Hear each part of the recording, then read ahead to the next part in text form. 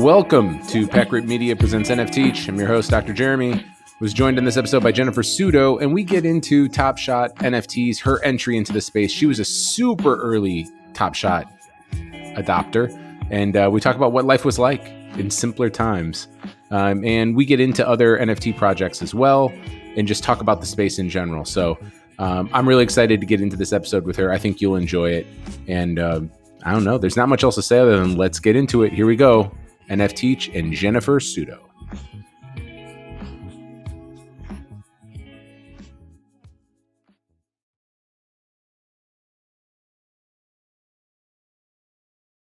And we are back. I am very, very excited to be joined by Jennifer Sudo, a prominent NFT collector and one of the first people I started watching in the space when I got in late February. Jennifer, welcome to NFTeach. How are you?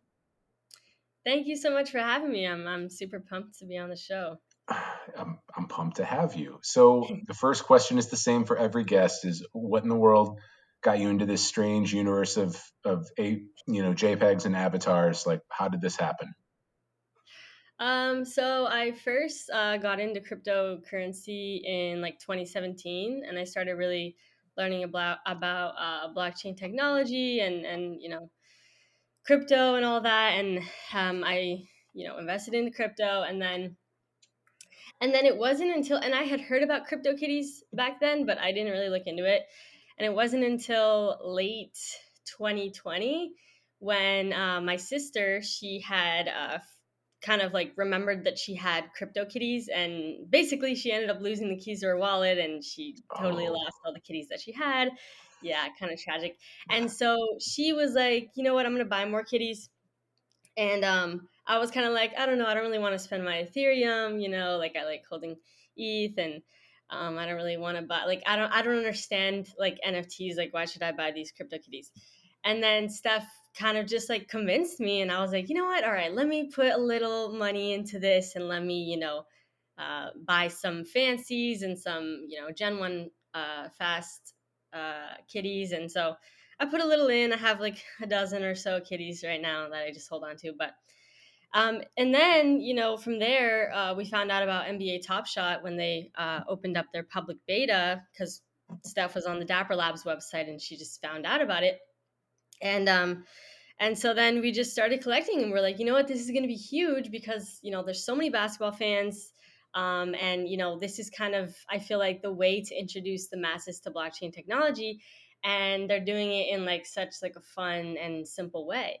So I was like all in the moment I found out. And yeah, the rest is history. So like 95% of people I speak to, maybe even more, maybe like 97%, like their entry point is always Top Shot. So it's kind of cool that your story is it predates Top Shot. It's like CryptoKitties. Yeah. It kind of, it didn't click for, like, NFTs didn't really click for me until NBA Top Shot, I feel. So, I was hesitant about CryptoKitties, but, I did it anyway. Well, yeah, you listened to your sister. Good advice. So you had some CryptoKitties, you got into Top Shot. Now, I mean, it's funny when I like reference things back with people in the Top Shot universe, because like we talk about February like it was 16 years ago at this point. So, like you're obviously, when are you starting to collect Top Shot? Like what's your, like, if you have to go chronologically, your entry point is when? Oh, like talking about the future, or talking about when like I started really going hard? Like your first pack you ever ripped, when are we Oh. talking? I mean, as soon as I joined in October, like it was like mid-October, I bought I bought my first pack. I bought moments on the marketplace. I was buying a lot of S1 rares. I wasn't really a believer in S1 commons because they were abundant and they were only $1, and I was like, eh. But I was like, you know what, S1 rares, like they're only like $10. Like I'll just buy some of these, and I'll just buy God, can packs. you imagine S1 rares for $10 and I know, S1 right? commons for $1? Crazy also. Seriously. But I was like, ooh, legendary, that's way too much. Like I was, I'm more of a floor scrape buyer, I guess. And I didn't I actually, the prices really didn't budge much, so I didn't sell until my first sale. I think I had test listed something, and it went through like late December, and I think I had bought like this rare moment for $20 and, listed it for 40, and it didn't sell for like 2 months. So I really, it wasn't too lucrative back then. It was just kind of like there was only a couple thousand, users, and it was more like you knew you were early, and you just kind of were getting into, to hold as long-term investment. So walk me through, you were early, like we're talking about October, like again, that's like 600 years in NFT land, like so much has changed from then. But like what, when you were there in October and November and December, you sell this moment for $40. Like, did you feel the bubble coming? Did you feel that like February insanity was a little bit away? Like, or did you think it was just going to kind of go up slowly? Like it was just going to appreciate a little bit as more people got into the space? Like what were you thinking back then when you were in it? So I actually had kind of taken a break because I was moving in late October. So I kind of ended up taking a break November and December. And so I actually got this email from Katie, the head of marketing for Dapper Labs.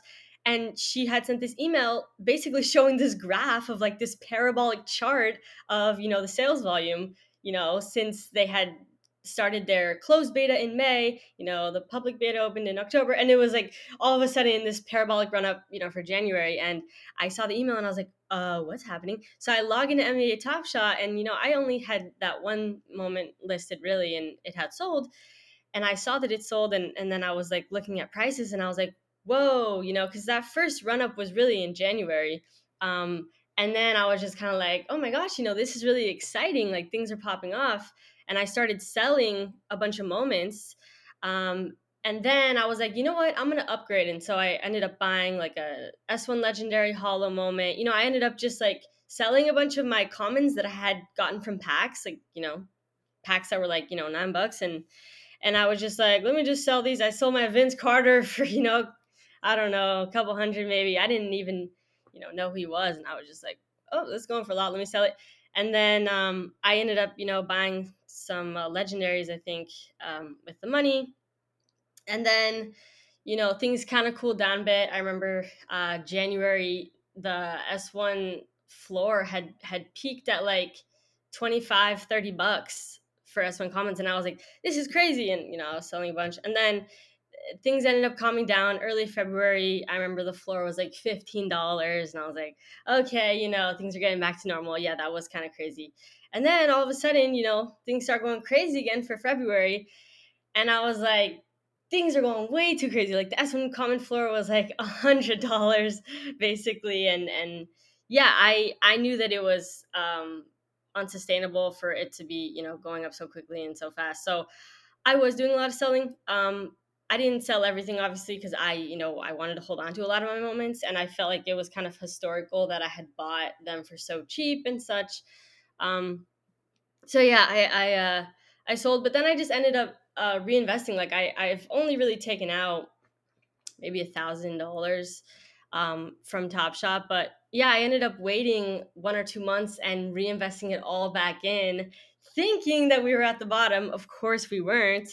But it's all good. And so yeah, that's kind of how things went. And right now, I'm just kind of like, really, I'm just chilling. I'm just, I'm buying packs. I'm not really doing too much. I already have a lot of moments. I already have, a big portfolio, and so, kind of getting into other NFTs as a result. But yeah. Yeah, it's interesting because I think that I got in late February, so I came in the middle of the insanity, and similar to you, I'm a school principal, but I had spent a lot of time educating kids about blockchain. So I was never a crypto guy. In fact, I always sort of detested crypto because I felt like whenever you would try to explain blockchain to someone, it would get like reduced to Bitcoin. Like they would equate the two as the same thing. So like I was never a big crypto person. And so what got me in was the fact that like the NBA was leveraging blockchain technology to like sell these collectibles. And I would describe myself very much a floor scraper too. Like I'm a Bulls collector and a floor scraper. Those would be the two ways I would describe like my my sort of entry point into Top Shot. so then you're creating content, you're making YouTube videos, you're sort of doing weekly updates and things like that. So, you're obviously now with Evaluate Market. So what was the sort of path for you to then become working full time in the NFT space, with social and marketing for Evaluate? That's a good question. Well, pretty much, I got really excited about NBA Top Shot again in January. And, basically, I was just so excited every single day about it that I just decided, you know what, I'm going to start filming these YouTube videos. And I think I started like mid-February. I started posting videos. And really, it was because I just felt like this was such like historic thing that was happening that I was like, you know what, I really want to document kind of like what's happening, every week, like in the space on NBA Top Shot. So I just started posting these weekly update videos, and I just have been doing them for like 5 months now, basically. But yeah, it's nice to be able to document, floor prices of everything, and just kind of like some big events that have happened in the week and such.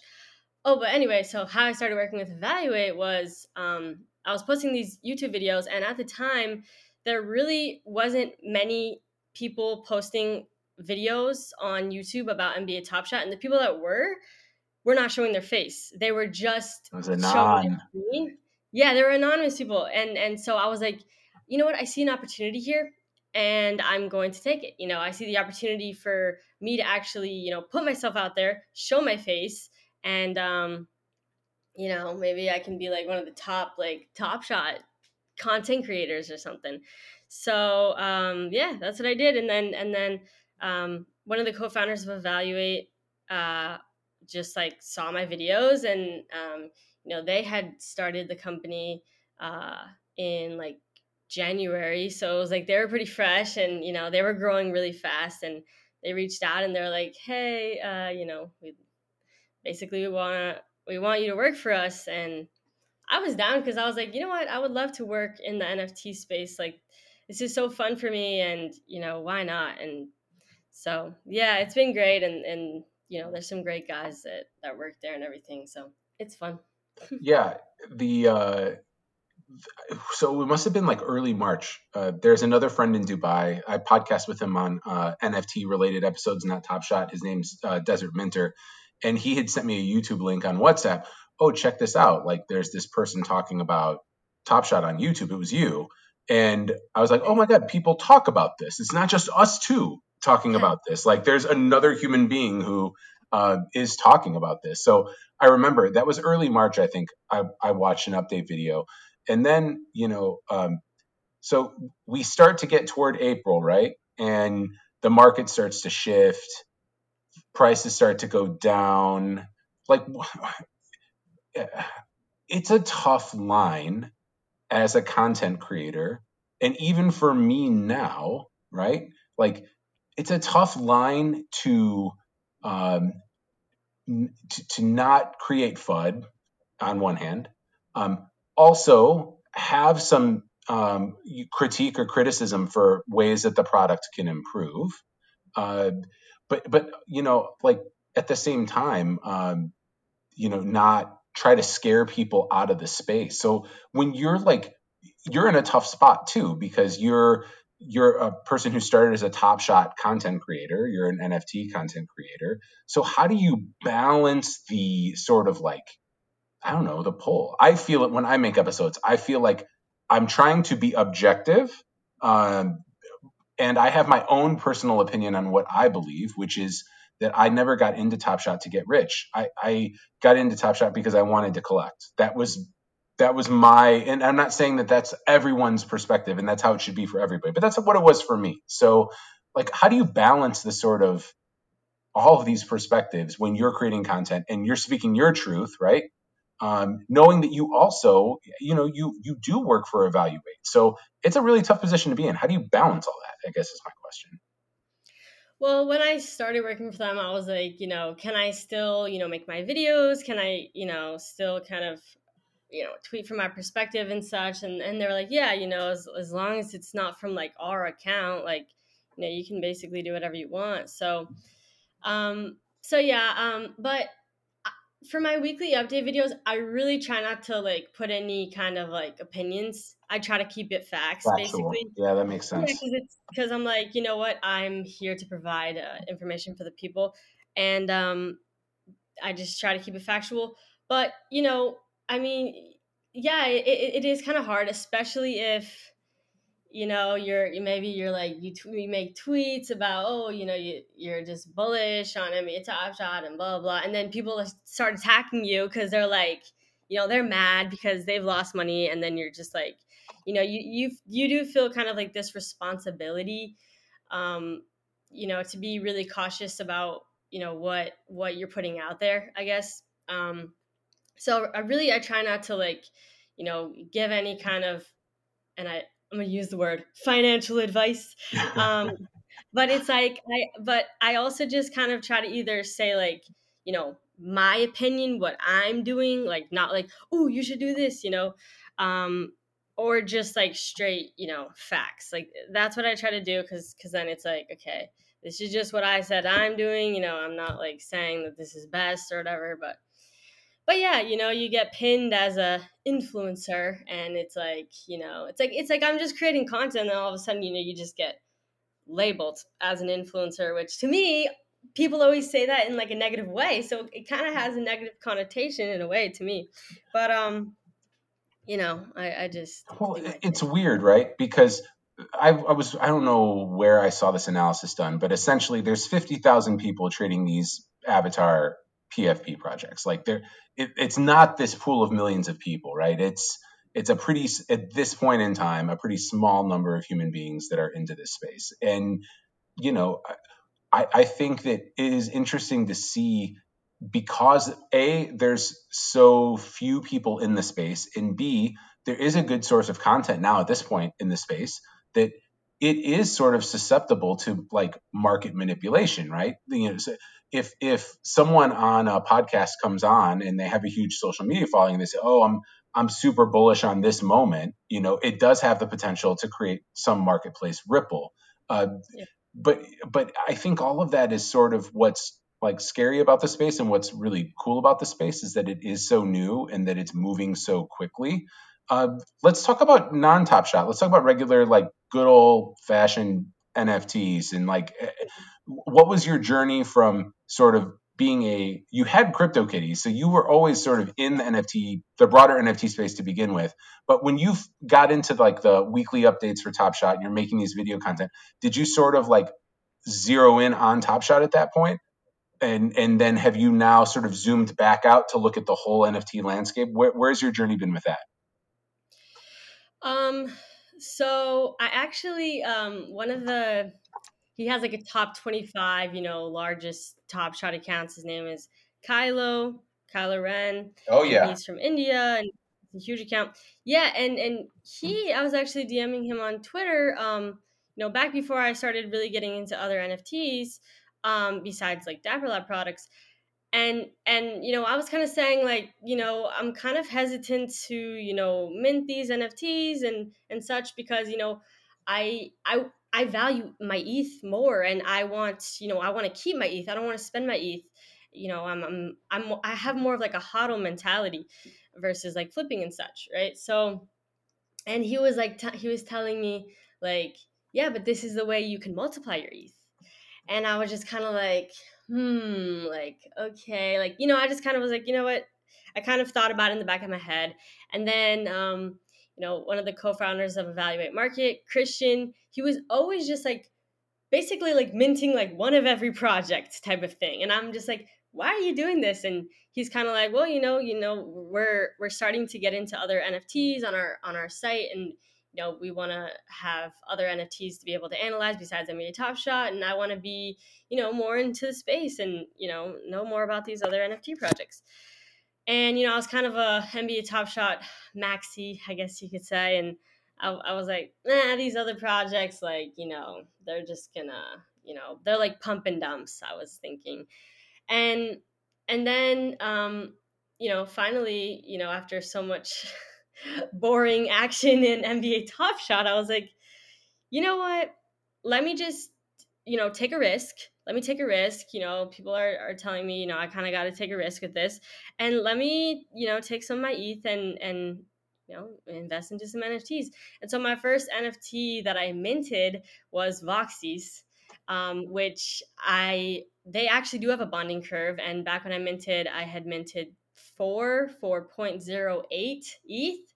And I thought I could do a quick flip. I was like, just do a quick flip. Like, and literally I was not able to quick flip it because like they were going for less than minting price on OpenSea. And I was like, bruh, like, and I was kind of like, this is like a fail. Like I was trying to quick flip. Like I thought I could So multiply. at that point, are you like, screw this? Like, let me just go back to my little Top Shot bubble. Everything was fine there. Like, what made you persist and to keep going after that first initial experience? Well, I kind of didn't for a couple weeks. I kind of didn't, or maybe not a couple. Maybe it was like a week. I was like, I was kind of discouraged, and I was like, I'm not even gonna mint anything else.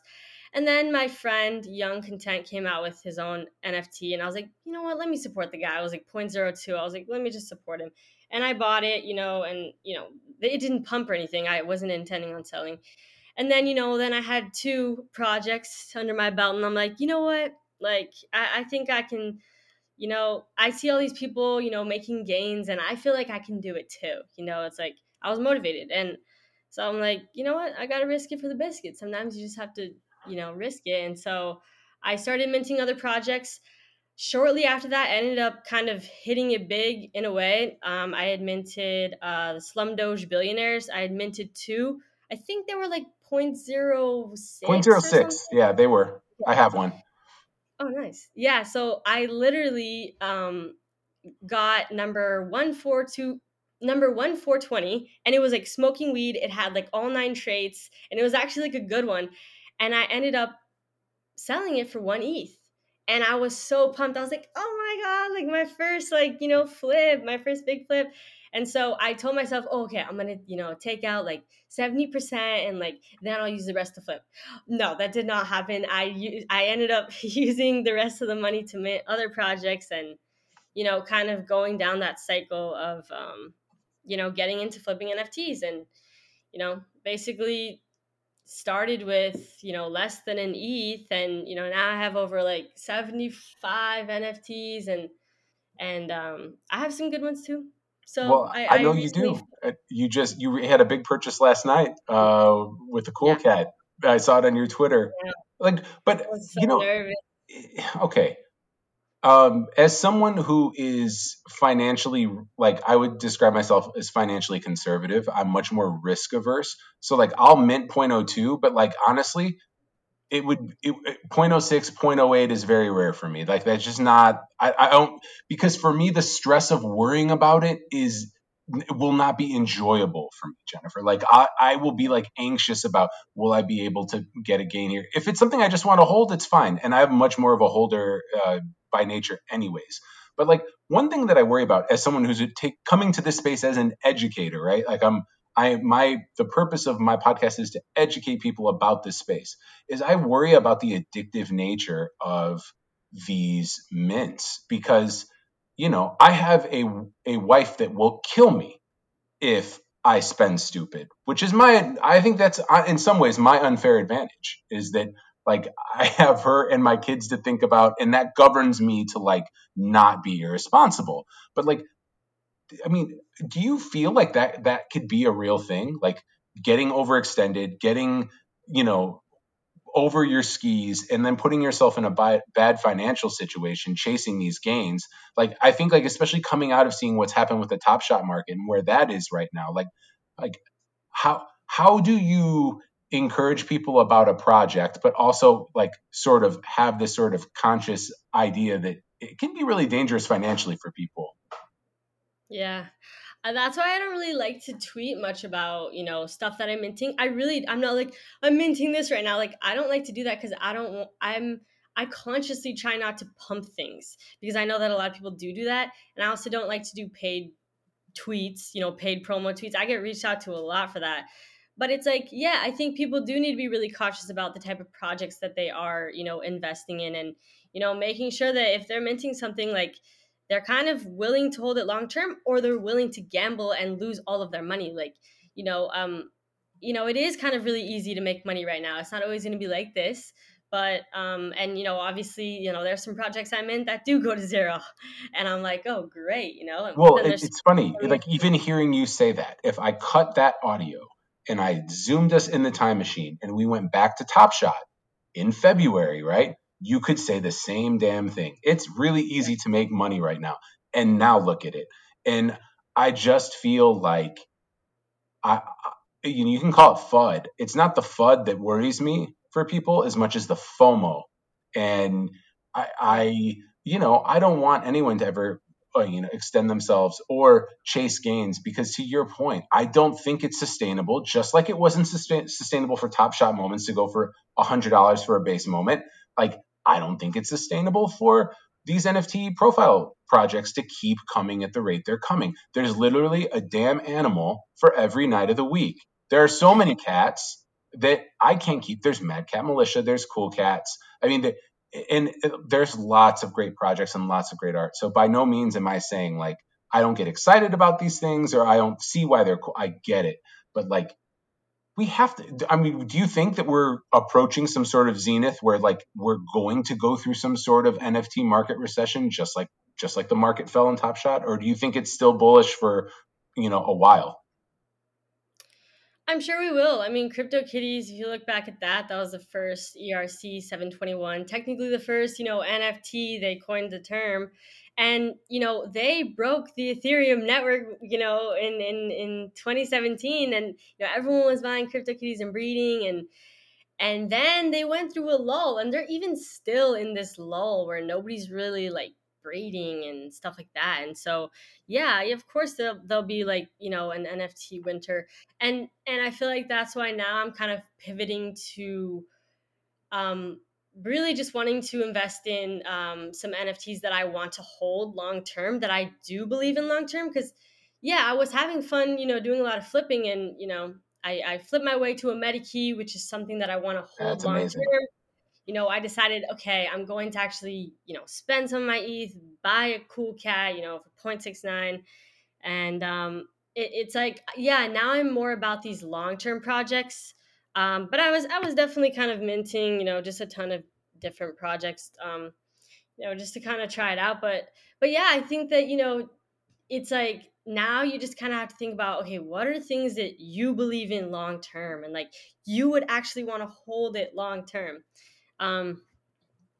So yeah, I feel you on that. And I don't know when the NFT winter is going to be, or how that's even really going to play out, but there's always opportunities to make money in different things. And I mean, I, like I, with Top Shot, I'm just kind of like, I'm just leaving my collection as is, and when it pops again, then great, I'll sell some well, stuff. But the thing that's had me thinking the most this week in particular, as I look at the whole space, as I zoom out, and I don't participate in a lot of projects. I'm much more of someone who likes to talk about these projects because I don't feel like I'm invested in them, which makes it easier for me to be rational about something if I'm not financially tied to it, right?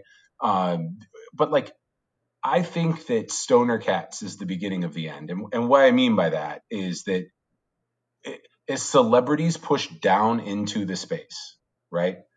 People are going to be attracted to those products because they're going to believe that they have greater lasting power because celebrities are associated with them. And then I do wonder what happens to your artists or your people that are creating your sort of like your indie crowd. It's no different than anything else, right? And I think as this space, like, it's different. Like what VeeFriends is to me is very much like you are invested in Gary Vee as a brand. You want to like deepen that investment in the brand. But I just wonder if like the generative art, the ERC 721 stuff, if like we're part of the winter is going to come from the celebrities pushing down. We've seen the really crappy celebrity projects, like when Mike Tyson throws up a cool cat out of nowhere and all of a sudden he's like this NFT native. But like, I think that the Stoner Cats one was the one for me where I was like, no, this feels different. I'm not saying it's bad, but it just feels strange. Like, what was your take on the Stoner Cats project in terms of, how everything went with that, and where do you sit on sort of those celebrity endorsed products? I mean, first of all, I do kind of feel like there's room for, a lot of projects because, people aren't just going to have one NFT, they're going to want to have multiple. But yeah, it's like, what'll end up being, the top ones that everyone wants. As far as Stoner Cats goes, I knew from the start I wasn't going to mint, and, I still don't have any because it was just too high of a price point for me. 0.35, that's too much for me to gamble. I'm not going to, put that much on the line.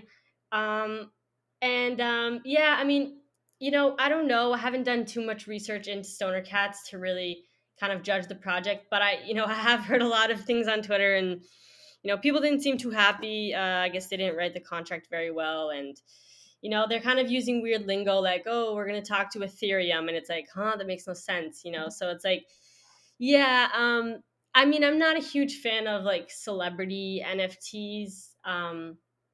Personally, I'm not really like, I don't really like celebrities really. So it's kind of like, not a huge fan of that. But yeah, I agree. Like when, celebrities start entering the space, that's kind of like, we got to be a little cautious. You do, because like at least there's some sort of vision for a roadmap with this Stoner Cats project, where like the Mike Tyson one is just a money grab. Like there's no sort of, you're not going to get into the ring with Mike Tyson if you have one of his tokens. That's not the utility that we're talking about here. But like, I mean, I go back to VeeFriends.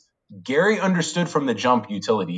He built utility like to drive the, because no offense to Gary, his art is okay. He's not like, he's not some supreme artist. Like it was all about the utility and community from the jump.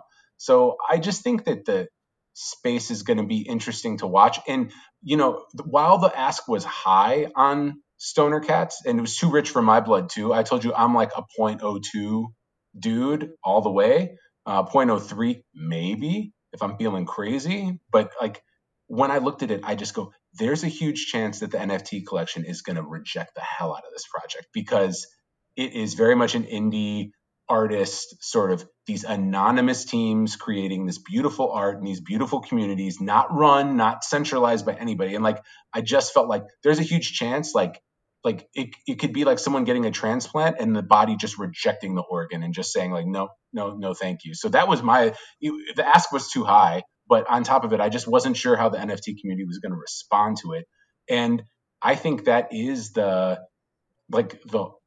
interesting part about this is you never really know what's going to catch on and boom. And there's been projects that I've like, wow, this is really dope. Like I could see why people like this. And then it disappears in the middle of the night. So I think like you're smart in like delivering updates with facts and giving people news they can use, and, avoiding, and it sucks to be tagged as an influencer when you're not aiming to influence. And it's like anything that you say about anything that you think can then be tagged as you quote unquote attempting to influence people. But I mean, at the end of the day, like everyone says, everyone needs to do their own research. Everyone needs to not overextend themselves, and they're responsible for themselves. But did you imagine when you started making your videos in February that like the level of boom that would happen in the whole space, and then your seats and your part in that it would get as crazy as it's gotten in 6 months? I mean, yeah. Well, I know that Dapper, if you look on the Dapper Labs website, it's like their mission is to introduce the blockchain to 1 billion people. And so I always kind of knew that, they were going to achieve that. They were really going to, everyone was going to know about blockchain technology through their, probably through NBA Top Shot. But I didn't think it would happen so fast. I mean, not that everybody does know about NBA Top Shot, but a lot of people did in a short amount of time. Like, things did happen really quick. I wasn't expecting that, but I know that cycles come and go, and it's kind of like the NFT projects right now. It kind of reminds me of like the ICO boom in 2017. It's like these anonymous, all the white papers flowing. Yeah, they were just creating these white papers, and it was like, and people were investing money, and then they didn't even have to even do anything. And it's like with all these anonymous teams, I really wish they were more there was more like transparency in who they are as a human. It's like I really kind of get annoyed by all the non-anonymous teams. It's like, why are they always so anonymous? Have some responsibility and accountability for your project. Be vulnerable. Like everyone's so anonymous in the space, and it's like, I guess it's fine for the people, investing and stuff, but it's like if you're creating a project, like put yourself out there, like be vulnerable. It makes me more confident in the project if I know who's behind it personally. Well, It, a known person. you're right on. And our mutual friend and PackRip Media contributor, Top Shot Swicky, had done a blog post on Africa from the World, Laura Dembe, who is someone that I had on my podcast maybe in June, really talented artist from Uganda. And the irony was that I had actually minted her work without knowing it was her work. And then she ended up on the podcast. And once we started talking, I was like, oh my God, that's your work? And she's like, yeah.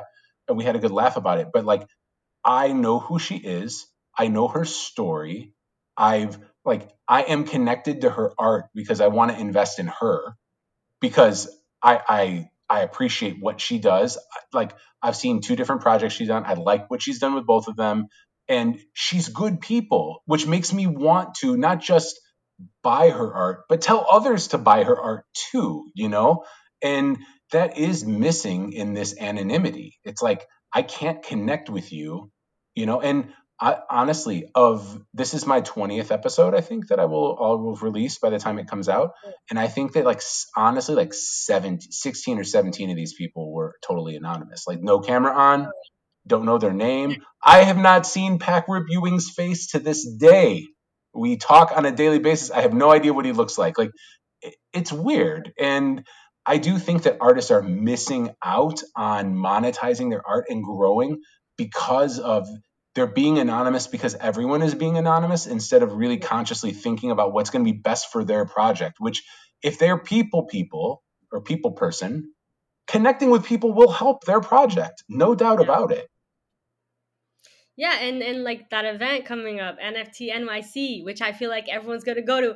How are you even going to recognize anyone? They're only going to recognize the people that actually put themselves out there. Like, I'm not super popular, but I think, a lot of people will recognize me because they know what I look like. You know what I mean? It's like, and how are you going to know what other people look like? I mean, I don't know. I guess I get it. They want to be anonymous. But if you're trying to grow your brand, like if you're an artist or you're, trying to create a project, it's like, I think putting your face out there is huge advantage because barely anyone is doing it. Like you have to go against the grain. And you don't even have to put your face out there if you don't want to, but come on a podcast, make some YouTube content where your face is blurred, but like we're knowing who you are because, you invest in people as much as you do in art. Like if someone draws you in and you have a connection with them, it's really powerful. And I'm with you 100% on this one. Like I see it as that's going to start changing, I think, because I think it's one of those things that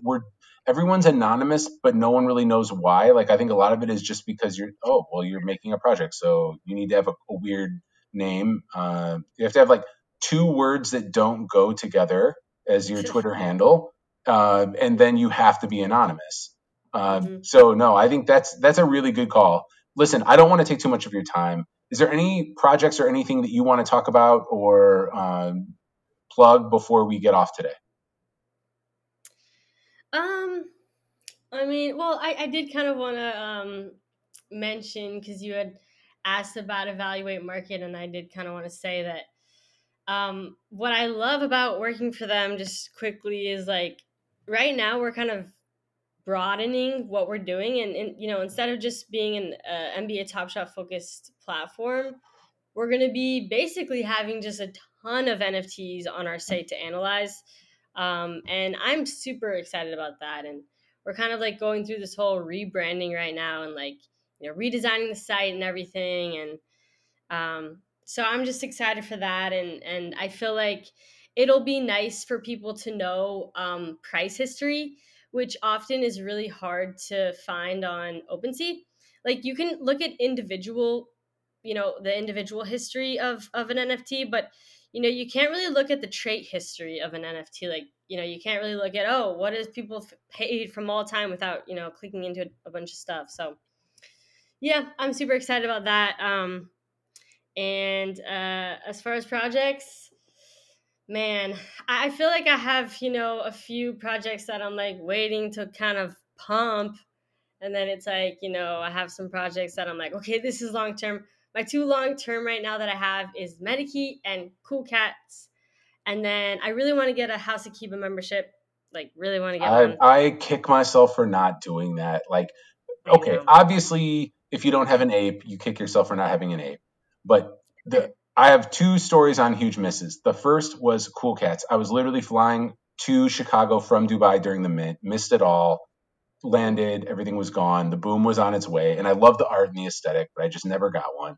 And then I think like the House of Kiba was the other one. Like, I just didn't get it at the time. Like, when that was going on, I want to say it was like maybe March, April when that membership thing was happening. And I just like remember going like, well, they're going to send me an NFT every month. Like, okay, it's like being in like a wine club or something. Do I really want, like, is it worth 500? Yeah, it was worth $500. Swing and a miss on that one for sure.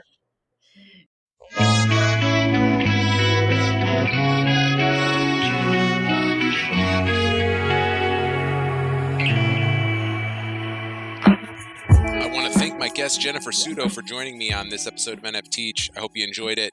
Have a lot of great episodes coming your way soon. Going to be speaking with Crypto Poppy, Alxo, and there's some great other episodes you should check out, both on the Packrip Media stream as well as the NFTeach stream. Did a really great episode about KYC and AML with Rob PT45. Just a lot of good stuff for you to check out and learn with and from. Again, check out the Packrip Media stream as well for Here for the Moments, and there should be some new podcasts happening this weekend on that stream. So yeah, thanks for listening as always. Thanks for your support, your retweets, your likes. All of it's greatly appreciated. And as always, take care of yourselves and each other. Peace.